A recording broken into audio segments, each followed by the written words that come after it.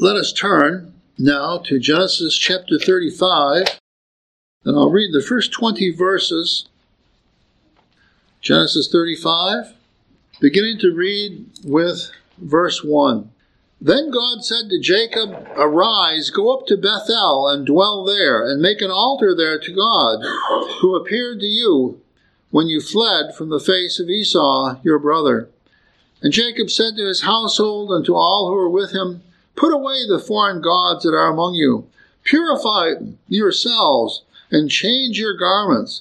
Then let us arise and go up to Bethel, and I will make an altar there to God, who answered me in the day of my distress, and has been with me in the way which I have gone." So they gave Jacob all the foreign gods which were in their hands, and the earrings which were in their ears. And Jacob hid them under the terebinth tree that was by Shechem.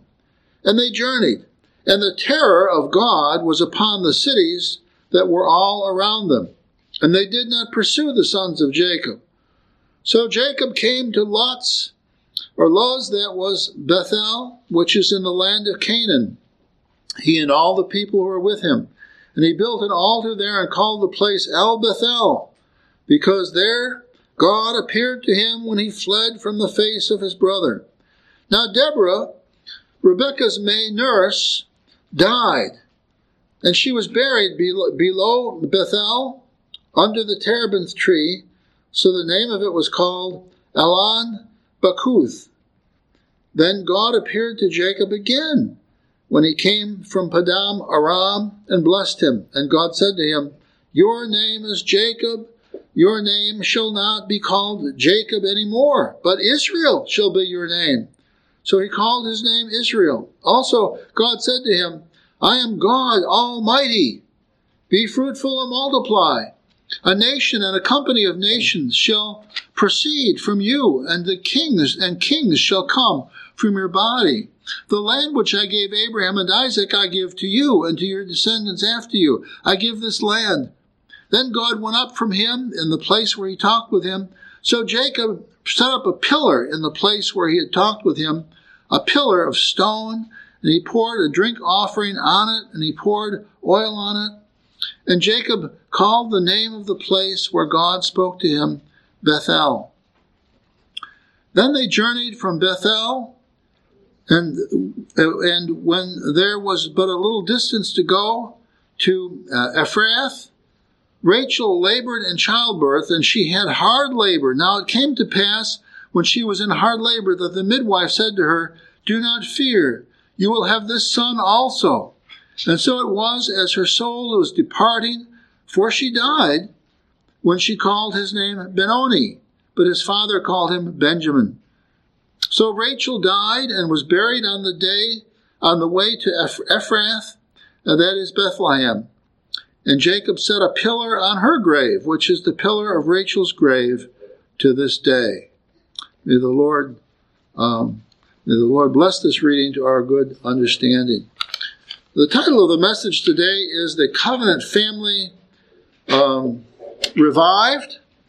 The Covenant Family Revived. And I just wonder, as we look at this passage, do you feel that your family is totally together? You don't have any confusions or any challenges of mind? You always have a clarity. You know exactly where you're going. You know how to lead your family, mothers and fathers. Children, you can just see that mom and dad have it all together. Nothing ever comes to your mind where you think, what are they doing? Well, I don't think most of us feel this way. Most of us understand that however we're doing, we could be doing better. And most of us have a sense about ourselves that, especially in times like these, that we sometimes do wonder, what is going to happen to us and our family? What's going to happen to the church? What is going to happen to the people of God? Well, this text today is a good lesson on that. I don't know what people do if they don't know the Lord, and if they have no sense of the sovereignty of God in their lives. It's one thing if God leads us into the valley of the shadow of death. That's one thing for him to do it, because we know that he'll lead us out of it. We know that he'll bless us in the midst of the valley. But if there's no God, and if we simply go into these places of persecution and torture and disappointment, and there's no rhyme or reason for them, that is a very unhappy place to be. And so we see that these people, Abraham, Isaac, Jacob, and his sons, the 12 sons of Jacob, we see that they have some amazingly difficult things that they go through. But we know that all the time, wherever they are in their pilgrimage, we see that the Lord is with them. And we need to have that sense about ourselves. If we have this confidence of heart, it helps us so much to negotiate the twists and the turns of our own lives. We need that confidence. And indeed, if we cultivate that in our own lives, then we can talk about it to other people. And we can use that as part of the story that we tell and the hope that we have to shed abroad in their hearts because of our experience with the Lord. When we were up in Michigan last week, a couple of things happened. One, they asked me to preach. The pastor wanted a week off, and so he asked me, and I preached the sermon that two brothers almost had a fight, and it was even better than when I did it here. I don't know. The Lord just does these things sometimes. But then they were bringing on board a new youth leader, and so he had a meeting with the younger families in the congregation after the service, and by way of starting to introduce what he was about, he said, let me share a little bit of my testimony. Well, you see, when we share our testimony, our experiences with the Lord, where the Lord has taken us from here, and he's taken us there, and he's picked us up out of a pit and given us a salvation from this circumstance or that, it breeds confidence in us and gives us a confidence. And then we can talk about that with others. And so this passage is a wonderful passage explaining how Jacob's family was really revived in terms of its strength. It turned from some bad things and turned to good things, better things. And that is available for you and me. I think oftentimes we just think that life is like a routine, that it doesn't really, there's no possibilities for anything better. And I've always exhorted my churches, no. Think about the universe as an open universe. It's open to the Lord. And so God is always able to bring new things into your life. Don't settle for the difficulties as they are. Accept them, but know that God will use them for better things. And so if you do that, then you'll be like Jacob. We see here that God used a number of these situations to really in a sense, rifle, how a barrel of a gun is rifled so that as a bullet goes down through the twisting of the inside of the barrel, that it gets a greater stability in itself, and it can go a longer distance because of the centrifugal force that forms around that bullet. So we need that in our lives, but we need to get the help from God to do that and to cultivate that in our lives. And so if we look at this passage, we see four main things that God used to affect Jacob's life. First of all, he used the rape of Dinah. When we turn to verse 1, it says, then God said to Jacob, arise, go up to Bethel and dwell there. Well, what's the context of that? Well, you look just a couple verses back, and you see where the brothers had slain everybody in the city because of Shechem's raping of their sister, taking advantage of their sister. And it was a tumultuous time, and it even put Jacob against his sons to some degree, and the sons against their father. And the very last verse where they were talking about these things, in verse 31 of the previous chapter, the boys said to their father, should he treat our sister like a harlot? They were justifying their actions. And it was out of this travail, then, that God speaks to Jacob. Jacob's worried. We know from the previous chapter, he's worried that the peoples of the land would take great offense at these Israelites at his family who were there, and that they would begin to assault them, and they would destroy them, and they would vanquish the people, and they would not be God's people anymore, and the story of God would be finished. So at that time of deep travail, God comes to Jacob and says, "Arise." That's a command. "Go up to Bethel and dwell there, and make an altar there to God, who appeared to you when you fled from the face of Esau, your brother." So God used this really troubling incident, both of the rape of Dinah and the slaughter of the village, to work blessings upon Jacob and to catch his attention and to catch the attention of the people. It's one thing for a leader to preach to the people, to say this and that, and then the people kind of go their own way and they just don't really think, or they don't really listen.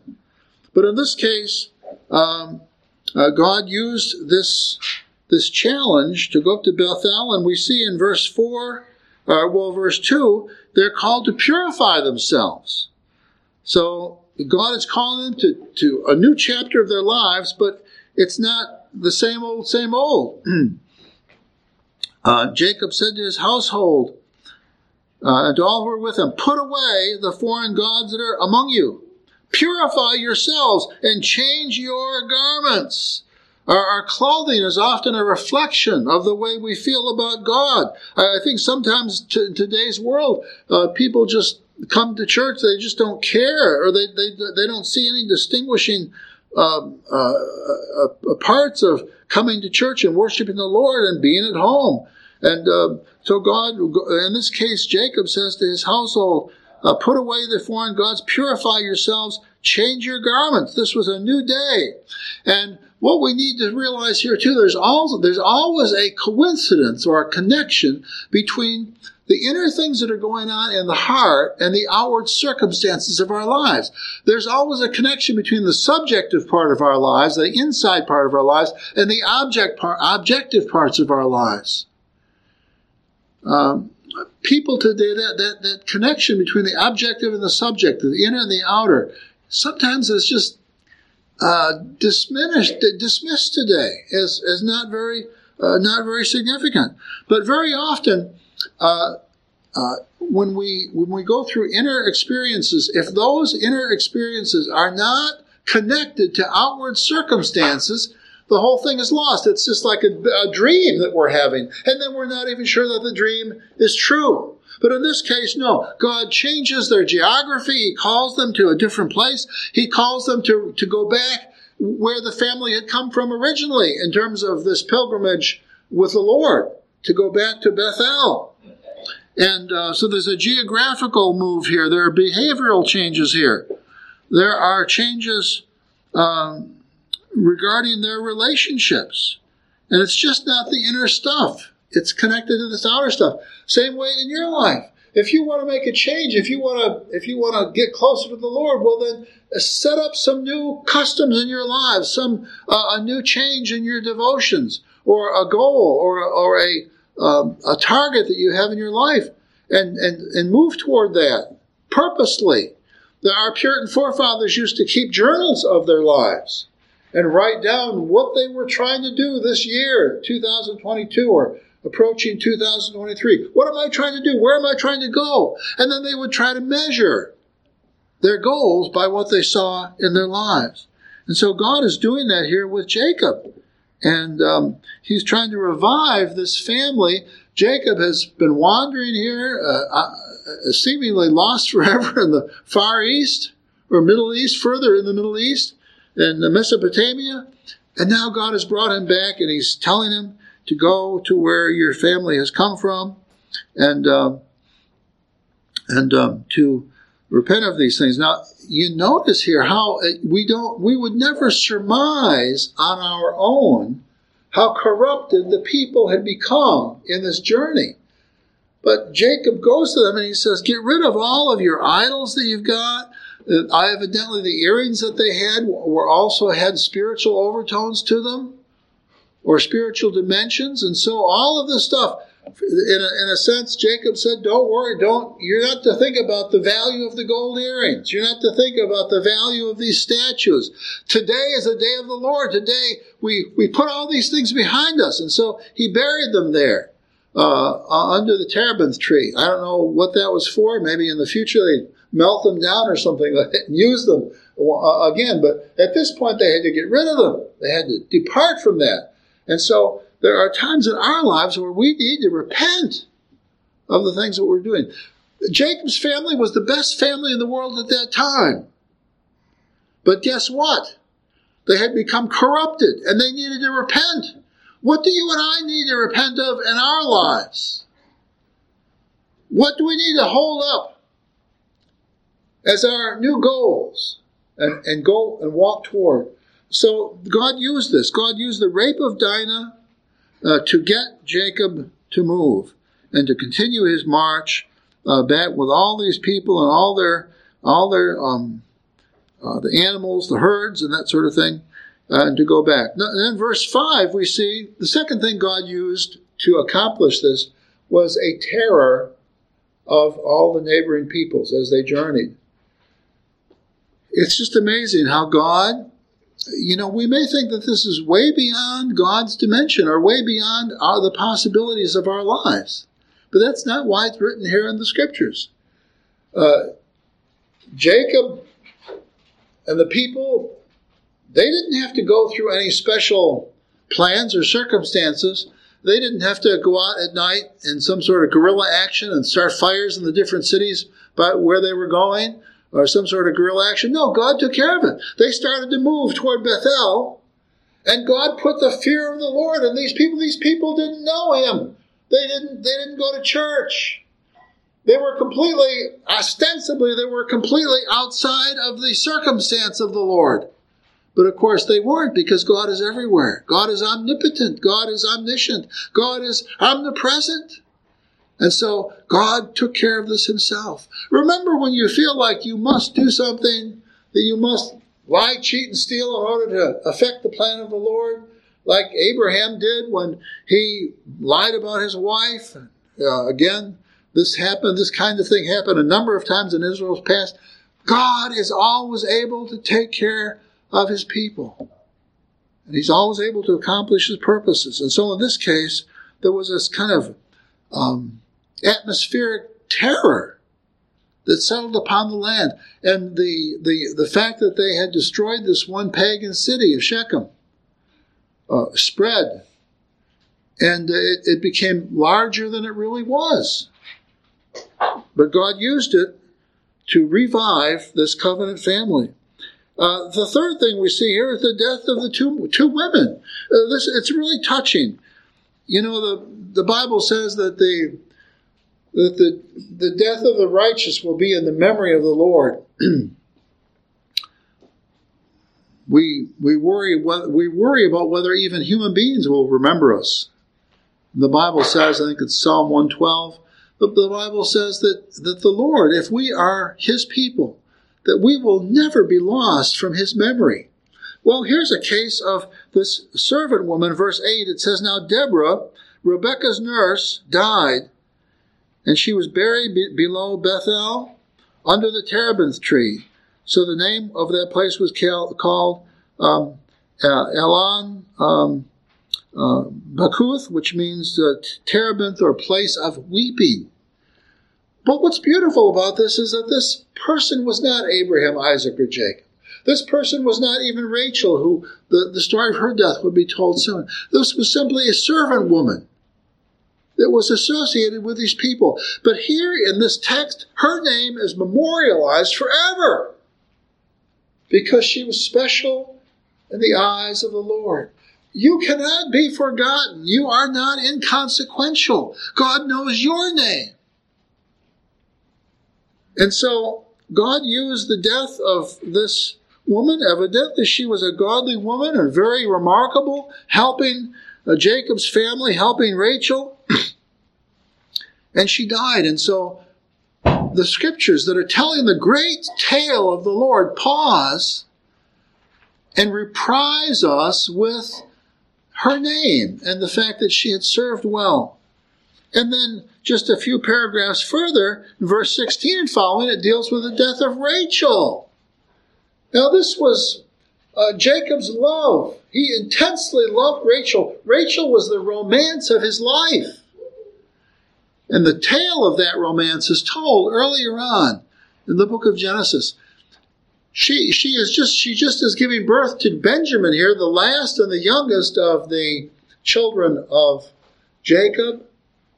And before she's able to succeed with that birth, the birth is successful, but she dies in the midst of that childbirth. And so you think of what that was doing to Jacob. This was the romance, the love, the adoration of his life in terms of a woman. And God took her from him at this time.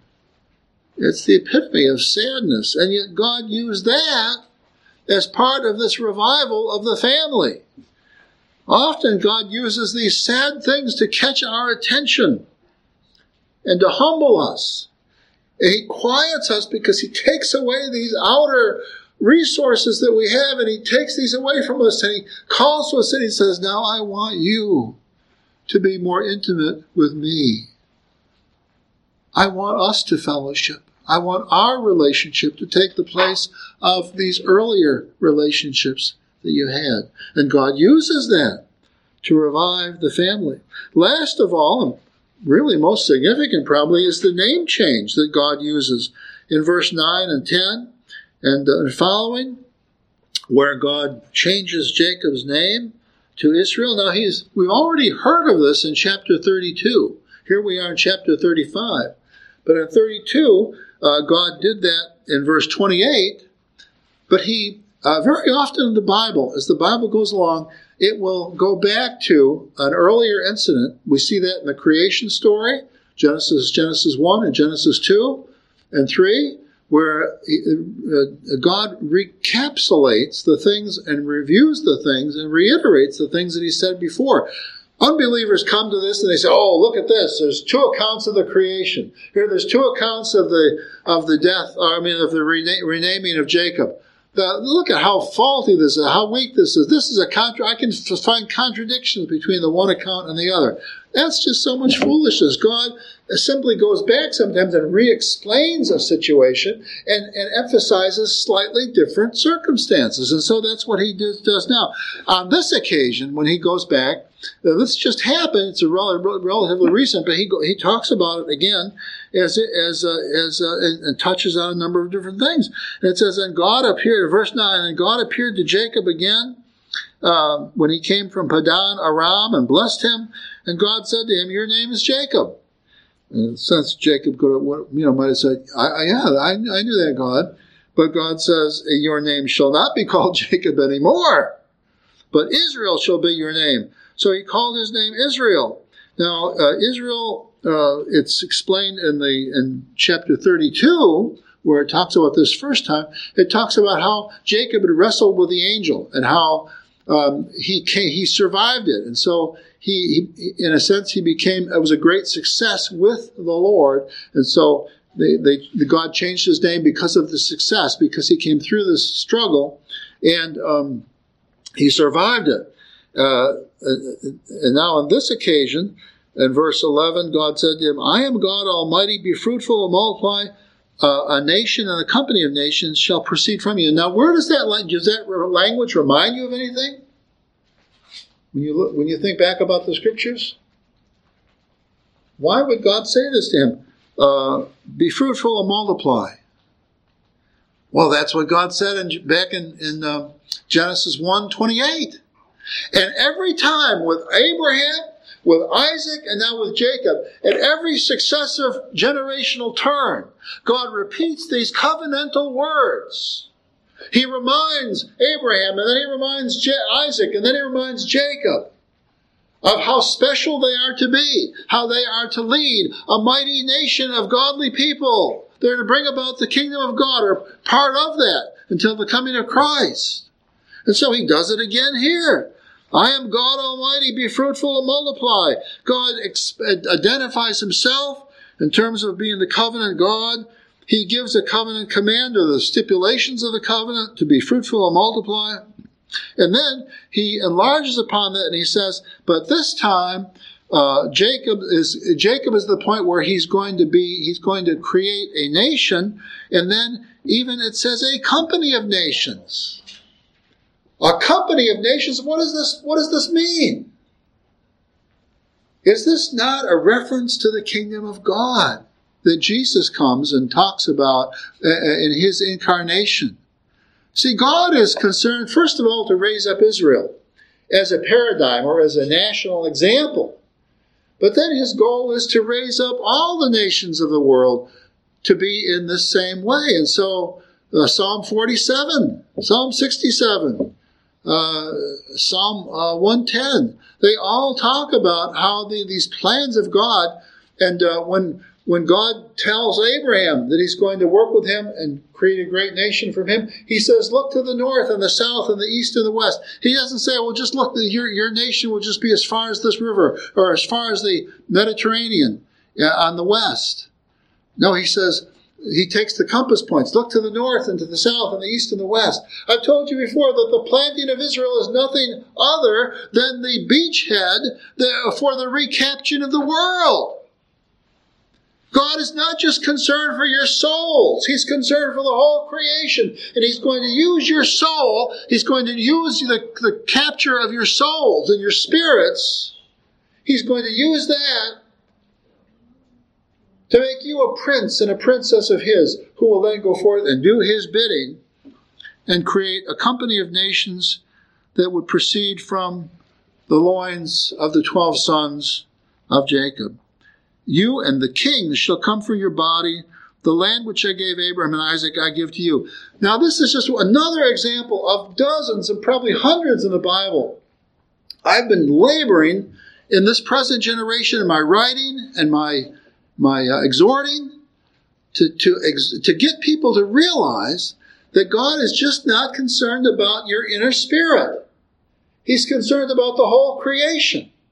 And we call it a pietism or a separation of the things of God when we focus on just one thing and not the others. Well, you notice here in this passage, God, when he comes to Jacob, he doesn't say to Jacob, now Jacob, I want you to be reborn. I want to remake your spirit. I want you to pray. I want you to do these spiritual exercises. I want you to read your Bible.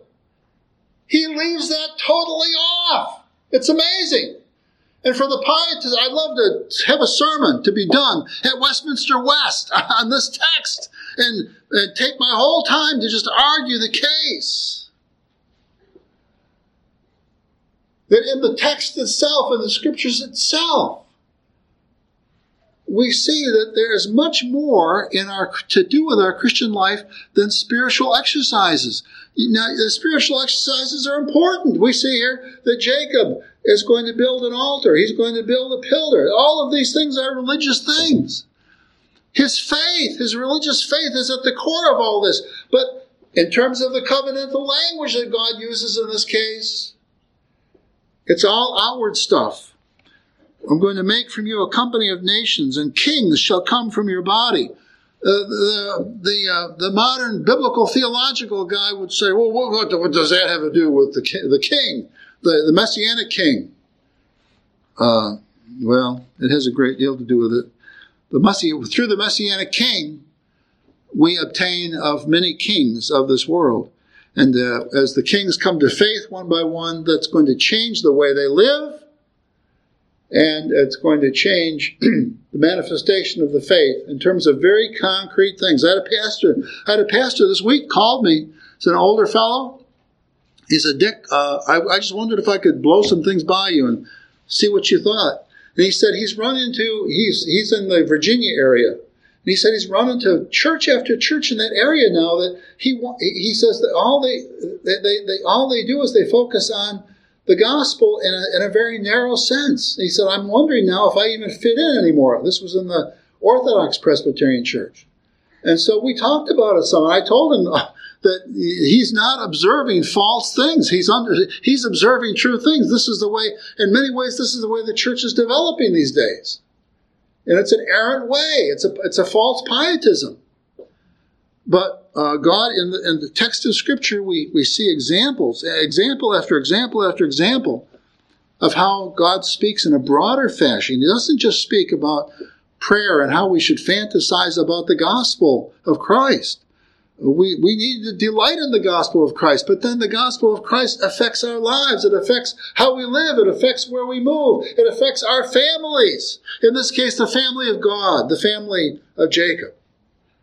And so God used this renaming to get a better control of his people and to go further. And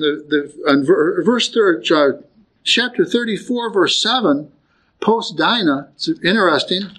It was just through this sermon that I realized this. I'd never noticed this before. But 34, verse 7, it says, "And the sons of Jacob came in from the field when they heard it," that is about Dinah, "and the men were grieved and very angry because he had done a disgraceful thing." What? In Israel. This is the very first time that the people of God are referred to as Israel. 34, verse 7. Now, he had already changed Jacob's name in chapter 32. But here God himself speaks of them as being the Israel of God, which he does in Galatians, the New Testament. So it's just a wonderfully pregnant passage where God revives a covenant family. And in this, we can see possibilities for our own revival. Each of us, we're teaching our children and our children's children about the Lord. We're giving them hope for the future. We're pointing them in a direction. And these kids of ours, we don't need to be excessively fearful for our children. As much as God has protected us and the previous generations, he will protect our children and our children's children. And they, in the words of Daniel, in the name of Jesus Christ, will do great exploits in the future, just as we have done in the past. Let's close in prayer. Our Father and our God, we pray. We take great hope and excitement and encouragement from the way you work with this family, even through the catastrophes of rape and pillage and destruction and confusion. We thank you, O Lord, that even as the people picked up false gods and idols and earrings that had false pagan spiritual iterations, we thank you, O Lord, that this was not an obstacle to you. You simply blazed down through it. You used the rape of Dinah, the only daughter of Jacob. You used the rape of Dinah. And you used the terror that you spread upon the people as they marched. And you used the death of these two dear women, Deborah and Rachel.